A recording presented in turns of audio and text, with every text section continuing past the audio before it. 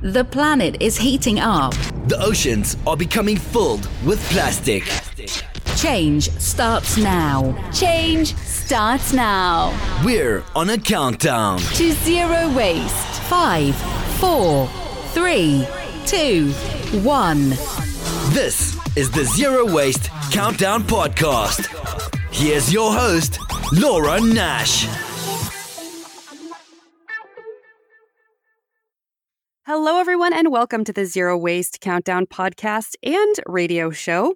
Our guest today is author and environmental policy writer Michael Shellenberger.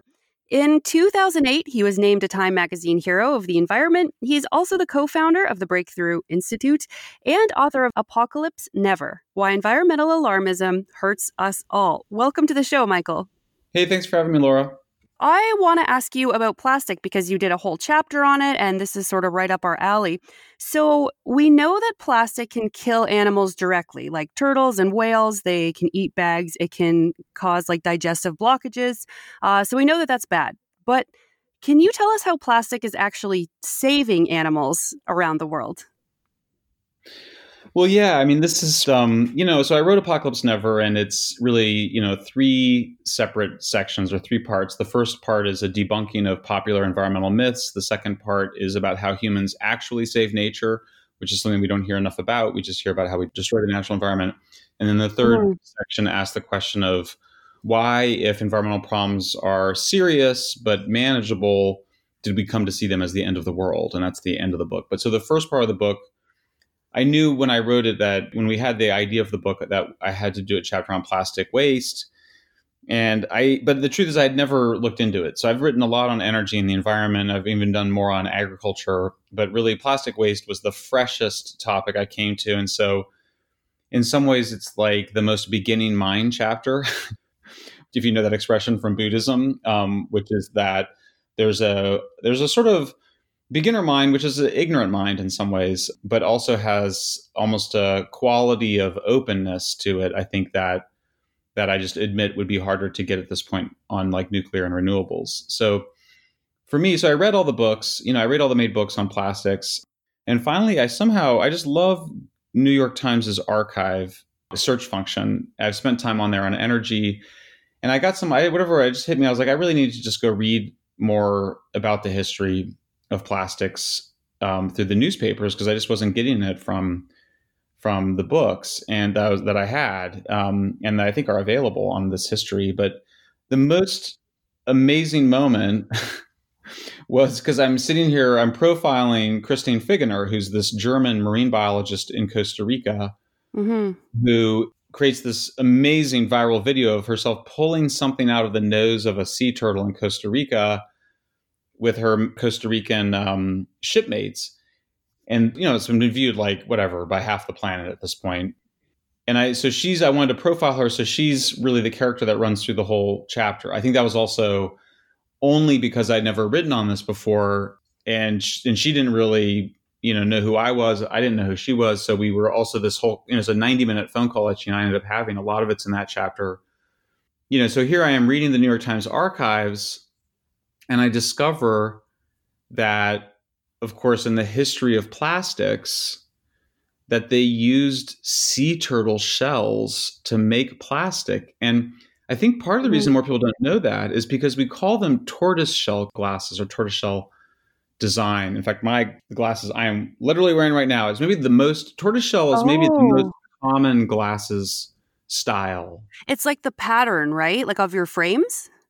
Yeah, it's like the back of a sea turtle or of any really reptile. I mean, it's got the kind of the tan, from tan to a very dark brown. I think would you the word you would use, or sort of dappling. Mm-hmm. So those are tortoise shell glasses. Now it turns out it's not a tortoise; it's sea turtle. It's the hawksbill sea turtle, which is not the one that had the plastic up its nose, but is indeed one of the turtles that Laura Figener works with, and is this endangered, this incredible, beautiful, stunning, of course, species that was endangered because they hunted the heck out of them. And then the twist of it all. So anyway, the main punchline is that the creation of plastics made from fossil fuels were the substitute for the plastic that we were making from tortoise shell, from actual sea turtle shell. Mm-hmm. And so in that sense, these horrible plastics, including the ones that get stuck up the noses of sea turtles, were critical to saving the sea turtles, which are now coming back. They're still critically endangered, I believe, according to IUCN, but nonetheless are coming back. And I think one of the most interesting twists to it all, and is a theme in the book, Apocalypse Never, is that after you create the artificial substitute, the wealthiest people in the society, like the people that are interested in really fine things, actually value the natural product more. And so think of how like rich people don't want like a fake fur. If you want to get a fur, you want to get a real fur for the most part, right? Or how you want genuine leather, or in the case of the Chinese right now, or it's hopefully being beaten back, they want genuine ivory. In the case of the sea turtle, even after we had created this alternative, Japanese consumers continue to favor the natural sea turtle over the artificial plastic tortoiseshell style. So yeah, I mean, that's the story. And it's this crazy story. And it was one of these little discoveries where I realized that nobody had really told that story before, and that I would be the first to get to tell it. And it's one of my favorite chapters in the book. It's my wife's favorite chapter in the book. Oh, good. Most of the book is not about plastic waste, but I think it's telling us something important, which I think is that we actually have to learn as human beings to value the artificial thing, whether it's furs, plastics. The alternative to whale oil is petroleum and vegetable oil. We have to learn to love artificial fish, farmed fish. And that's, for some reason, that is hard for us as a whole species. It's hard for Japanese people, it's hard for Americans. But I think that's one of the most profound things, is that that's how we save what's natural in the world. And that was, I think, one of the most important punchlines to that chapter. Yeah, and I would say I got the vibe from the book that plastic in the ocean might not be as bad as we think, even though you do mention that it can kill some animals directly, but it also saves, plastic saves other animals, of course.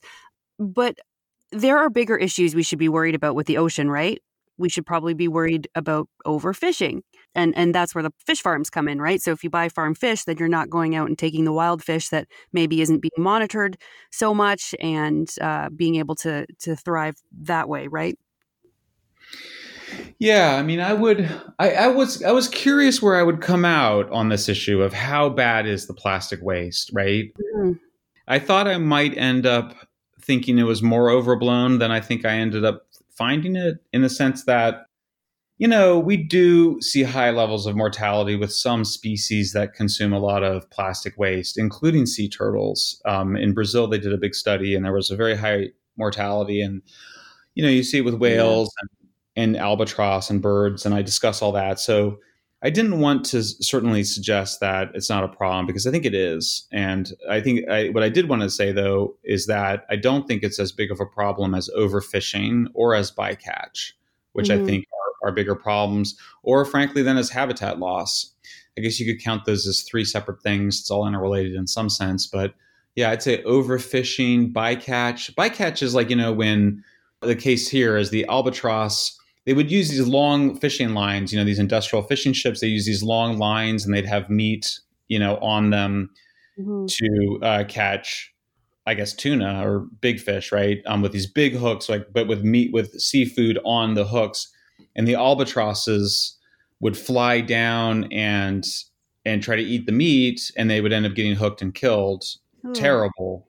And they were able to actually solve that problem with a pretty simple, I think, by just changing when they dropped the lines. They were able to prevent almost all that bycatch of albatross. But, certainly for species like the albatross, the gut's full of plastic waste. It's terrible. But when they just get killed by the fishing line, they're just killed, right? The fishing waste, they can actually live with a fair amount of plastic waste in them, and they can defecate a fair amount of it out. I mean, I think the nightmare thing that everybody worries about with plastic waste, certainly in going into this even, is just that it lasts forever.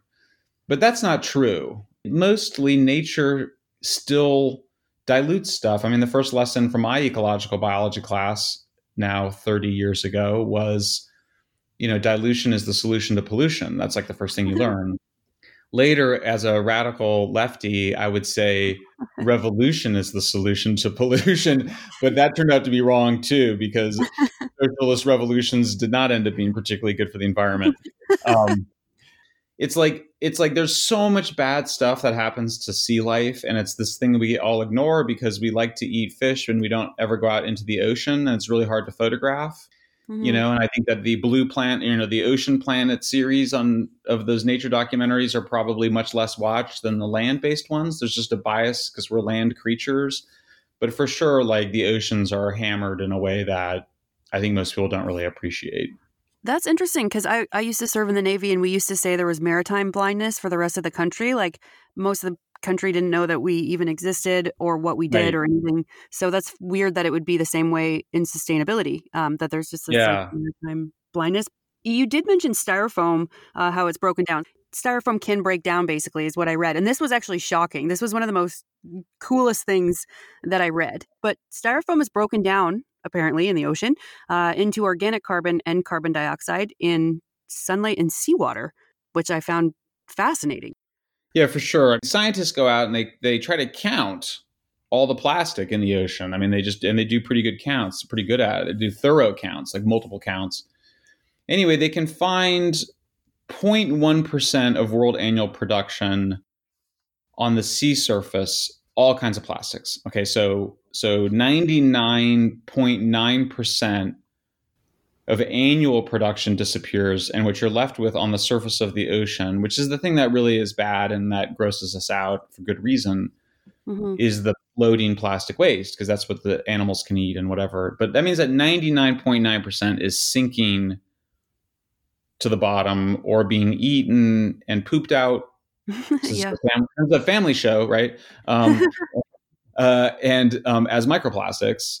But then you go, okay, but then the oceans are just full of all these microplastics. It's just filled with all this plastic, like bad, smaller plastic, worse. Well, no, they found 100 times less microplastic than they thought they were going to find. So, yeah, I mean, I think, I think this stuff triggers OCD. One of the things I didn't quite write in detail about, I had all these strands that I had to just cut short where I had science. But I have seen enough evidence now, particularly of adolescent girls being upset by plastic waste. I think it's triggering OCD. And I think what triggers it is the sense in which, we're just turning the whole planet into a garbage dump and we're killing all the animals that way. And that picture is just wrong, and that now I think then the flip side is if they really are worried about sea life, they should be promoting farmed fish. It's like the most important thing and nobody talks about it. Well, actually, we do talk about it a lot in Canada because the Suzuki Foundation is very against farmed fish. So we're told in Canada over and over not to eat farm fish. That's nuts. Yeah. So it's tough. There's so many different pieces of information coming at us. And I'm glad you mentioned that, teenage girls are worried about this stuff because I just don't think we're going to solve anything when we're in a panic mode. So if we're panicking about dying in 10 years due to climate change, I don't know how you're going to go get a degree in science and build things that make the world more sustainable or do good things. So I think it's really bad. And I don't really like the climate, panic and anxiety and stuff. I just think it's bad for people and especially for children. I don't think children should grow up thinking that everything is so horrible. And I appreciate you kind of taking this turn of oil and gas is important because it actually could clean up the whole planet very well by leaving these natural spaces. So I liked your journey in the Congo, and you were talking about people who are subsistence farmers, and there's this movement of the developed world to be oh no, you shouldn't use oil and gas. But if these people used oil and gas, then they could probably build a waste management facility to stop all this stuff going into the water. And if they're lifted out of poverty, it's just better. So I really liked that angle. For sure. Yeah. And I feel like I support nuclear now. And I did before, but I didn't know too much about it. And I really liked how you kind of walked us through everything. You start with burning wood, and then there's charcoal. But you also said it's not linear, right? And, it goes on to, we mentioned whale oil and then liquid natural gas and like we're fracking now. So like the technology goes up. Like, is nuclear the last step? Do you think countries could skip some of the dirtier fossil fuel stages and go to nuclear, or do they need to build up their technology first? That's a really interesting question, Laura. Well, and you were in the nuclear Navy, so... Oh, we don't have nuclear. We don't have nuclear in Canada. You guys do. Oh, right, of course. We had an American nuclear submarine in our base, like in our military harbor, and I had to walk like the CBC. I think the Ottawa Citizen were there, like some big newspapers nationally, and I was told, do not let them see the submarine.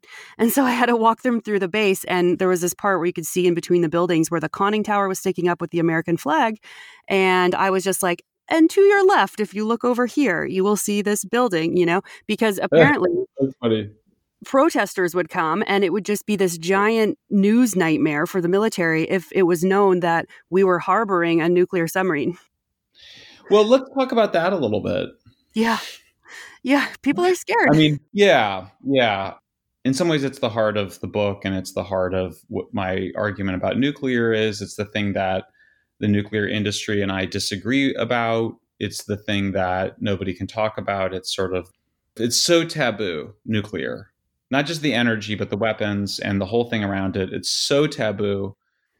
People don't know why even. I had a reporter in Argentina. It was the most interesting thing. He kind of goes, what about all the secrecy, with nuclear energy? And I was like, well, what do you mean? Like the plants themselves, like a nuclear power plant in the United States, I'm assuming it's the same in Canada, I'm sure it is, has like 2 government regulators there who are there to just, like, if any worker is like, hey, I don't feel safe or this doesn't feel safe, there's there to respond to. There's no other industry that has that. Like, we know all of the piping. I mean, it's not like they're hiding like how the plant heats water and spins a turbine or something, or then they're hiding how fission works, which is atom splitting. We've known that since since the 30s. So what's the secret? Well, he couldn't say because he doesn't even know.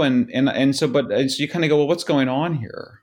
This is, the secret that there's an American sub that's patrolling Canadian waters. Don't the Canadians know that? And this thing of we're going to hide this. And I think it all that's why the chapter is called, the nuclear chapter, as you know, because you read it, is called Saving Nature is Bomb. Which is kind of because my son is 21 and much, much cooler than I ever was, I was like, you sure it's not nuclear power? You sure it's not saving nature is the bomb? Because that's how I had remembered it. But he's like, no, the cool kids say it is just bomb. There's no the in front of it. So that's the idea, was like that the secret thing is just not a secret. We all know that's, and obviously that's why a bunch of people are afraid of it or have made themselves afraid of it, which I think is more what happened for ideological reasons. The answer to your question is, by the way, your first question is, can everybody leapfrog to nuclear? Oh, yeah. It'll be hard for this book, as has this theme of the Congo in it. It'll be hard for Congo to do that. They don't have enough scientists and engineers to do it. Indonesia can do it. It's a middle income country. And certainly all the rich countries could do it. So it's not so to some extent, the very low levels, there's an engineering obstacle, which is that, you want to have engineers that have worked with coal plants before, or hydroelectric dams, or natural gas, or oil before. So there is to some extent. And broadly, the picture I want to paint in the book, as you know, is that there's a benevolent and physical energy hierarchy, which goes from wood and dung to using coal and hydroelectric dams, to using natural gas and petroleum, to using uranium for nuclear. That's every step along the way, there's less pollution, less carbon, there's greater safety every step along that process, even though people may not think so. It's much safer to use nuclear than to use wood or coal, which by now a lot of people know. That's a benevolent. And so you kind of go any direction. So people say to me, Michael, are you for natural gas or against it? And I say, you're not even asking the question in the right way. Because my view is natural gas is good when it replaces coal, but it's bad when it replaces nuclear. That's it. Like, it took me 15 years to get to such simple view, but that is my simplest view. unless the nuclear plant is unsafe for some reason, which we don't really see because governments regulate it well, too well, over-regulate it. But the issue just is the issue, which is the bomb issue, which is that, to some extent, if you have scientists and technicians and engineers who know how to split atoms to give off heat to power a nuclear plant, then to some extent you have the capacity to make a bomb. Doesn't mean that you're going to make a bomb, doesn't make you want to make a bomb. If you want to make a bomb, you've got good reasons to want to make a bomb. Like you are afraid of basically being invaded. That's like, or to some cases, there's some of these guys that make the argument, it didn't even make it into the book, but there's some extent which some countries, maybe it's prestige, but nonetheless, it's such a dangerous weapon. It's such a powerful weapon. It scares the living daylights out of us for good reason, because it's so powerful that it freaks us out, that it also is a way to make nuclear power, and it's a way to freak people out. And that's the main event with nuclear. And that the nuclear engineers and industry, they don't want that to be the case, but it is and will inevitably be for a very long period of time, or at least until people get over their hangups about it. And so what this book is trying to do is sort of say that's at the center of Apocalypse Never is this apocalyptic fear of nuclear. And to some extent, you can't understand anything else, including like fears of too many people, fears of climate change, fears that we're too rich, fears that GMOs could kill us all. You can't really understand any of those fears without understanding that primal fear of nuclear. Well, you mentioned in the book that once people have the bomb, it's like they're never going to use it because the enemy also has the bomb, and it's like redundant. If you blow up your enemy's going to blow up you, and then that's that, right? Right. So we've had this. You said it perfect. You said it better than the political scientists say it. They use a very fancy term, which is deterrence. Deterrence is just, of course, it's because they're academic snobs. They invent this term. Deterrence is just French for to scare away. Mm-hmm. That's all it means, to scare away. So at the heart of the technology, this is what makes it such an interesting technology. You can tell this book was about nuclear, by the way. So and then it changed and it became this broader book. But you can tell I think nuclear is so interesting, sort of psychologically.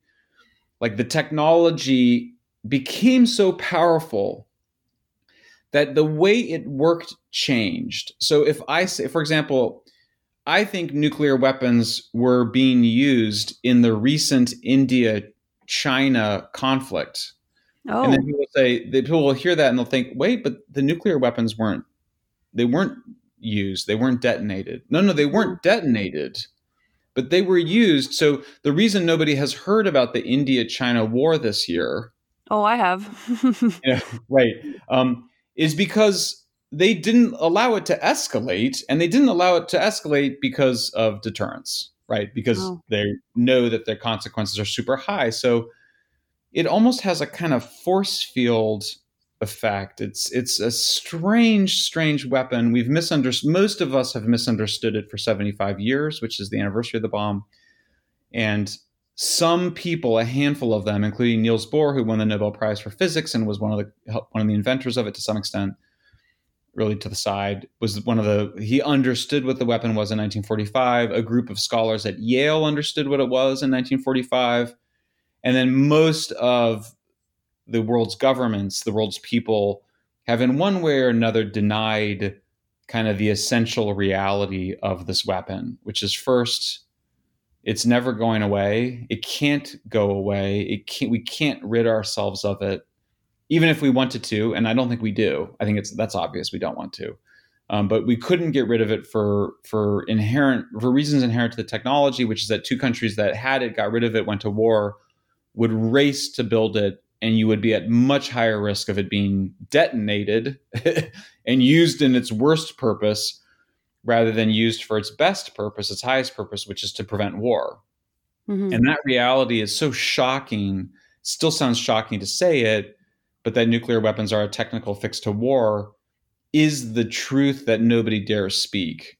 And I obviously did in Apocalypse Never. To some extent, nobody's dealt with it yet because there's so many other controversial things in the book. but it's at the heart of, I think, the fears of the bomb, and also thus at the acceptance of the bomb. Because once you accept that the bomb's not going, I'm sorry, not of the bomb, of the energy source. Because once you accept that the bomb's not going away, then you kind of go, well, I guess we might as well make the best of it, which is to use this incredible energy, and which I argue is the only energy that can fully decarbonize high energy industrial societies like ours. And thus, if you have any concern about climate change, even the slightest concern is the best technology, and one that we should eventually be using 100% of. You know, I don't know if it's 2100 or 2200, but at some point in the future, it will be, I think, the main event, the one that everybody gets to use and enjoy. So you say in the book, obviously, that nuclear is saving the environment in terms of nuclear power because it's so clean and we can store the waste so easily. I've seen the pictures that you posted of nuclear on Twitter, right?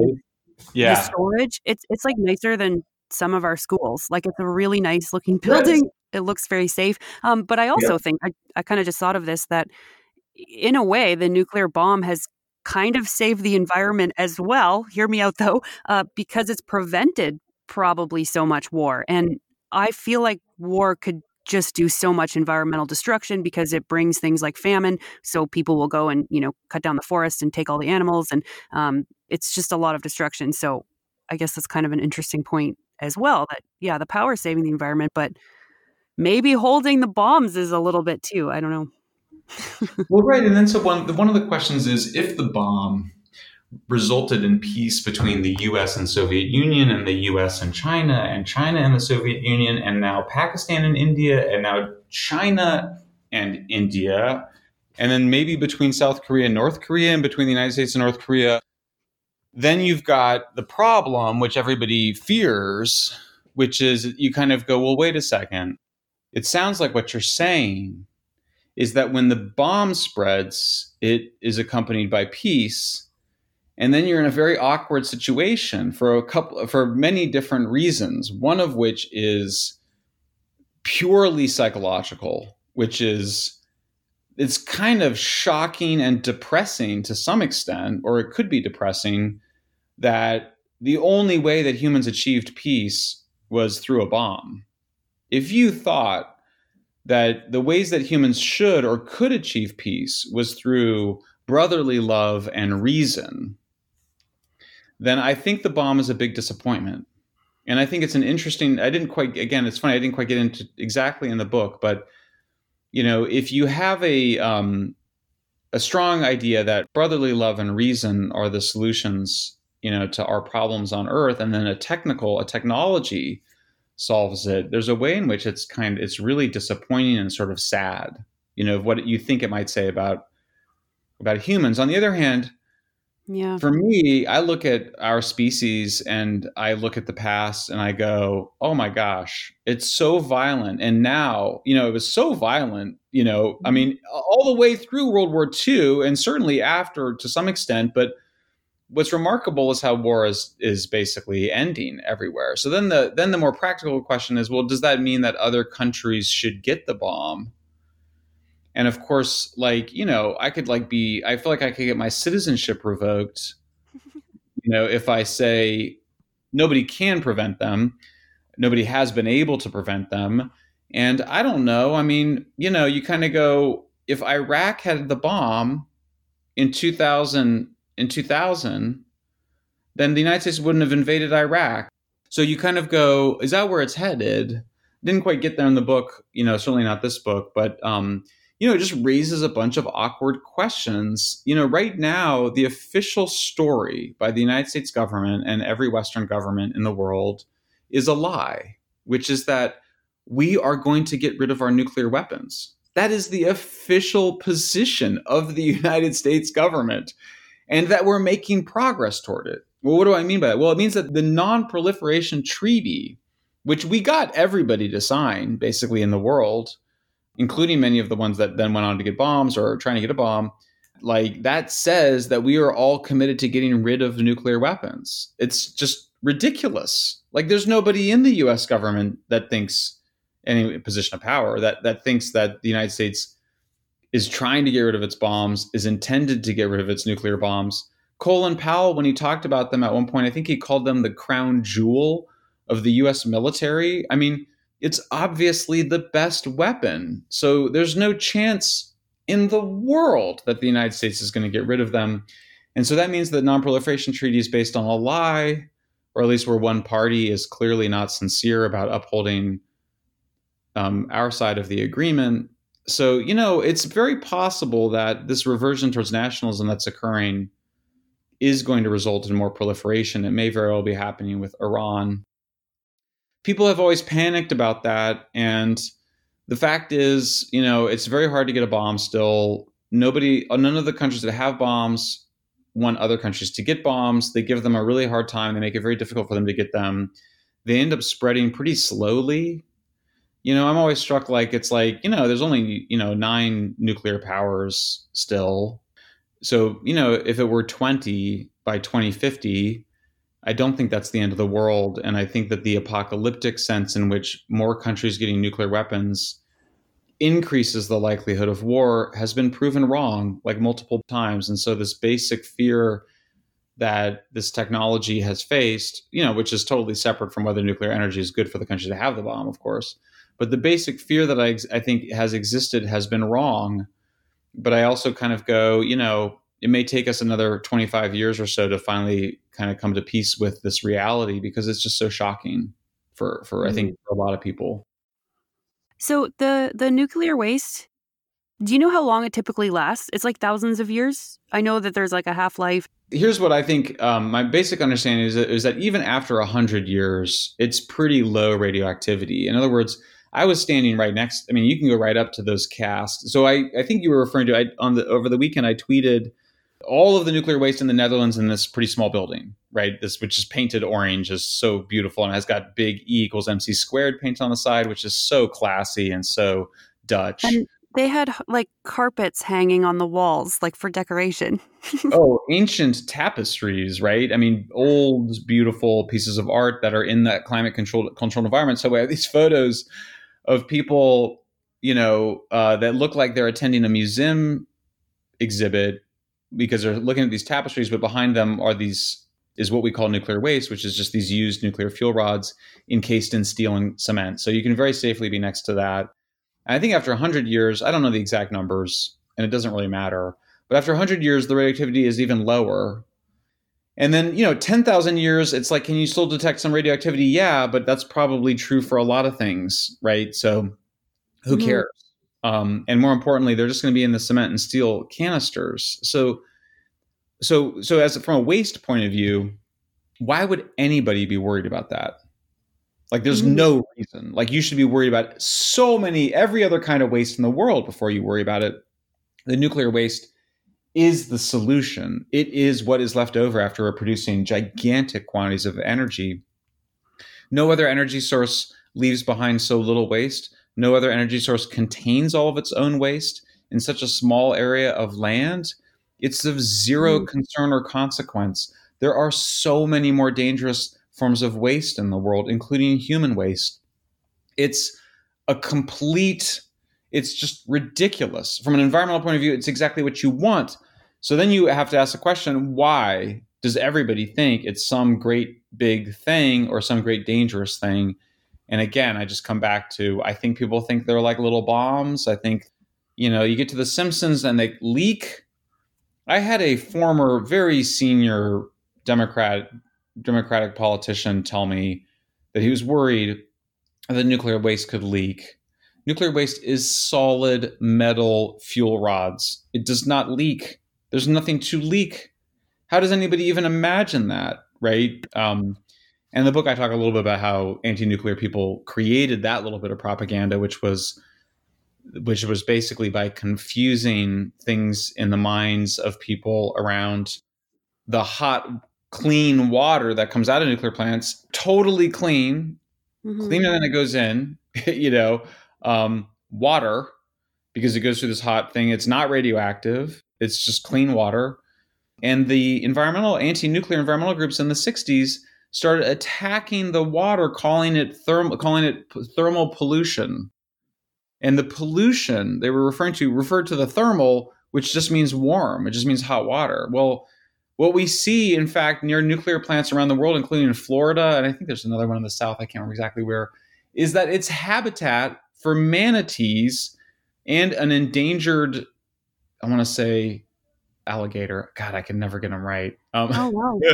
I'm such a bad naturalist. But basically, like, the hot water in many places is desirable by marine species. Mm-hmm. I've sort of laid this out before, by the way, on social media, and I've had people say, well, that just, it's unnatural or something. It's like, come on, there's hot water that comes out of the earth in many places. Like, have you heard of Yellowstone? I mean, it's bizarre with things that people think are natural versus unnatural.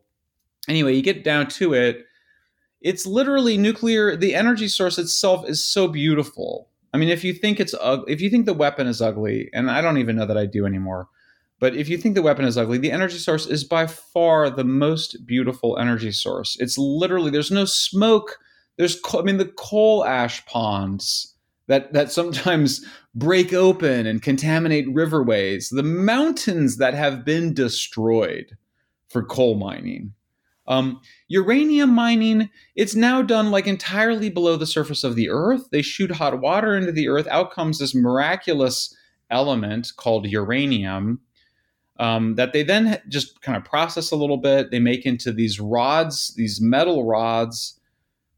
They become hot for a couple of years in the reactor. They're then cooled in normal water that people can fall into, indeed swim into, without harm, because water is such a good, so good at protecting people from radiation. It then goes and sits in these steel and cement canisters, and you can look at works of art and drink wine and eat cheese right next to them, and you're fine. There's just no other energy source that comes close to that level of environmental performance, and nobody knows it. Nobody talks about it, and even a fair number of people that do know about it still find something deeply wrong with it. And I just think that's, I just kind of go, that's just because our consciousness is still in infant mode around this technology. The more you learn about it, the more it just seems like a kind of miracle that we get to have it, that we get to use this rather than burning wood, burning coal, burning fossil fuels of any kind. Yeah, and I think like wind and solar are problematic because, first of all, they don't contribute very much to the grid. And then, in 10 or 20 years, we have to landfill them because a lot of them aren't good for anything else. And then also you need the backup of natural gas. I think you went into all this in the book. So I think nuclear just kind of covers all that stuff and gets rid of all that extra like building and mining for things that go into wind and solar and can probably power like bigger grids. So if people are listening and they want to get involved in a pro-nuclear movement, what do you recommend? Yeah, well, first of all, you're totally right about renewables. The point I make in the book is that, we don't have the Industrial Revolution without fossil fuels. It's only made possible by moving from wood to coal. Renewables can't power modern industrial societies, and they can't power them because they don't produce enough energy. And so the problem with, even industrial modern solar and wind farms require 300 to 400 times more land than a natural gas or nuclear plant. That's an astonishing amount of land. And people will say to me, but we have plenty of land. Well, not if you care about it. Not if you actually care about the environment. We don't have plenty of land. Mm-hmm. The estimates I use, which is from Václav Smil, who is widely reviewed as one of the leading energy analysts in the world, who Bill Gates says he looks forward to more than any other person's books.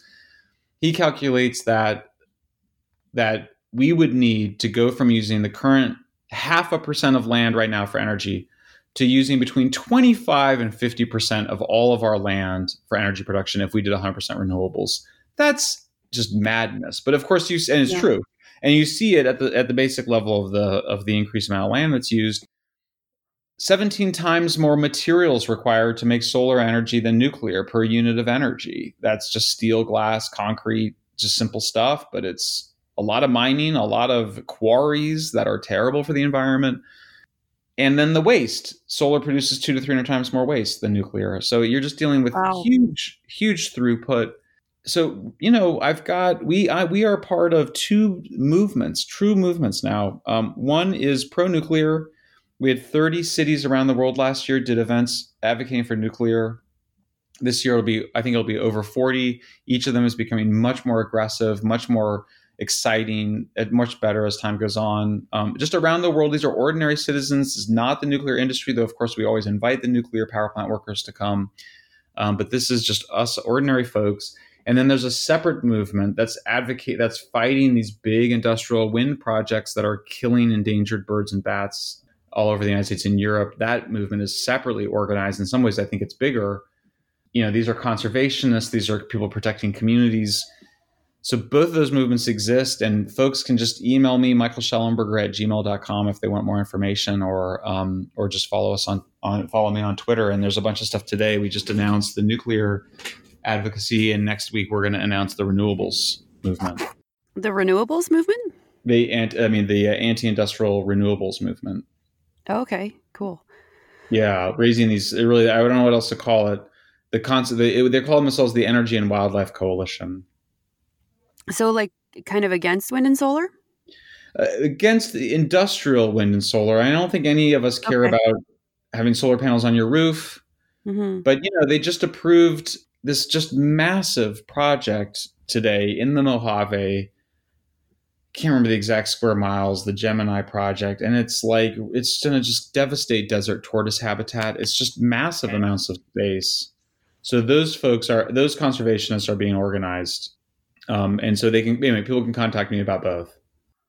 I remember looking at solar panels, and it was about $30,000, and there was a bank that would loan you for like 2.5% or something to $30,000. But the solar company couldn't guarantee that I'd be producing enough energy to sell back to the grid to cover the cost of the principal plus the interest of the loan. Like they said, it should cover it. And I was like, yeah, no, like if you can't guarantee that it's going to pay for itself, like I'm not going to take that loan out in my name. And so I didn't end up getting them. And then after kind of learning about all this stuff, I think that I probably made the right decision, like for my money, first of all, but also like we have a nuclear plant here on our grid. So kind of why would I, Right. Yeah. I did want to ask you like quickly about fast fashion, because I actually really loved that part of the book as well. Thank you. And you said something that totally goes against like things that we've talked about on the show before, because usually we talk about fast fashion being bad, but this is like completely opposite about what you're saying. So could you just talk a little bit about why fast fashion is actually a good thing? Yeah, I mean, this is, I talk about how when I was in my 20s, I helped organize this big campaign against Nike for its factory conditions in Asia, for its so-called sweatshops. And I'm very proud of that effort because it was incredibly successful, resulted in really a huge boycott against Nike. It really damaged their brand. Part of that was their fault. They were really insensitive and unresponsive. But, I know enough now about that basically as people become wealthy, we stop being small farmers and we often move to cities and work in factories. And then the kids of the factory workers get educations and go to college and become service or knowledge workers. And that's just kind of what development is. There's not a lot more complicated to it. And we forget the fact that we use less land to grow more food as we become wealthier. That in fact, in rich countries, the amount of land that we use for agriculture has gone way down. In fact, the amount of land we use globally for meat production is way down. And that's about a quarter of the Earth's ice-free surface is just pasture, human pasture. We use about half of the ice-free surface of the Earth, of which only, 0.5% is for cities and 0.5% is for energy. So really it's all about food production. So anything you can do to grow food more efficiently is good for the natural environment. And I tell the story of a factory worker in Indonesia because I went there and I spent some time with her and I talked about her life. Well, of course she didn't want to go back to the farm. I mean, life was hard. She was mistreated by the Barbie factory. But she was able to quit and get a new job in a chocolate factory and work as hard. But, by the time she was 22, she owned her own house. She owned her own motor scooter, flat screen TV. She was able to cook with LPG rather than wood. The book covers a bunch of my life. So it was 5 years ago now I went. And so now she's got married with a child and a much better life than the hero of the story from the Congo, Bernadette, who is also here. Bernadette would love to have the life of this Indonesian factory worker. So, yeah. And then, of course, in the countryside, there's fewer people there to work the farms, but that's okay because they're using more modern agricultural techniques, and then they're able to grow more food on less land. And, I just talk about how, in the past, we all used to be farmers, 90% of us. And now 2% of us are farmers. And that's just all progress is. So, and that's how we save the environment, because our farms require 10%, then 20%, then 30%, then half as much land. And, when it comes to things like meat production, really, you just, in many cases, you need 1% of the land that we dedicate to pasture. So you can have, and that's just such a big driver of the destruction of habitat for endangered species is meat production. That's pasture for livestock and animals. So yeah, that's why I say sweatshops. What do I say? Sweatshops save the environment or something is the name of that title. It was fast fashion. And that was, it changed my view on it a little bit, because it was basically like saying, yeah, it's fast fashion, but you're supporting so many factory workers who actually have good jobs, who wouldn't have good jobs if it wasn't for those factories. And it's allowing them to leave the land alone a little bit. Like they're not off fighting baboons over yams. They're in a city. They're not killing the environment or burning wood. They're actually like working decent jobs. Well, hopefully that's of course a concern too, is that they're being treated well, like you said, with the Barbie plant and stuff.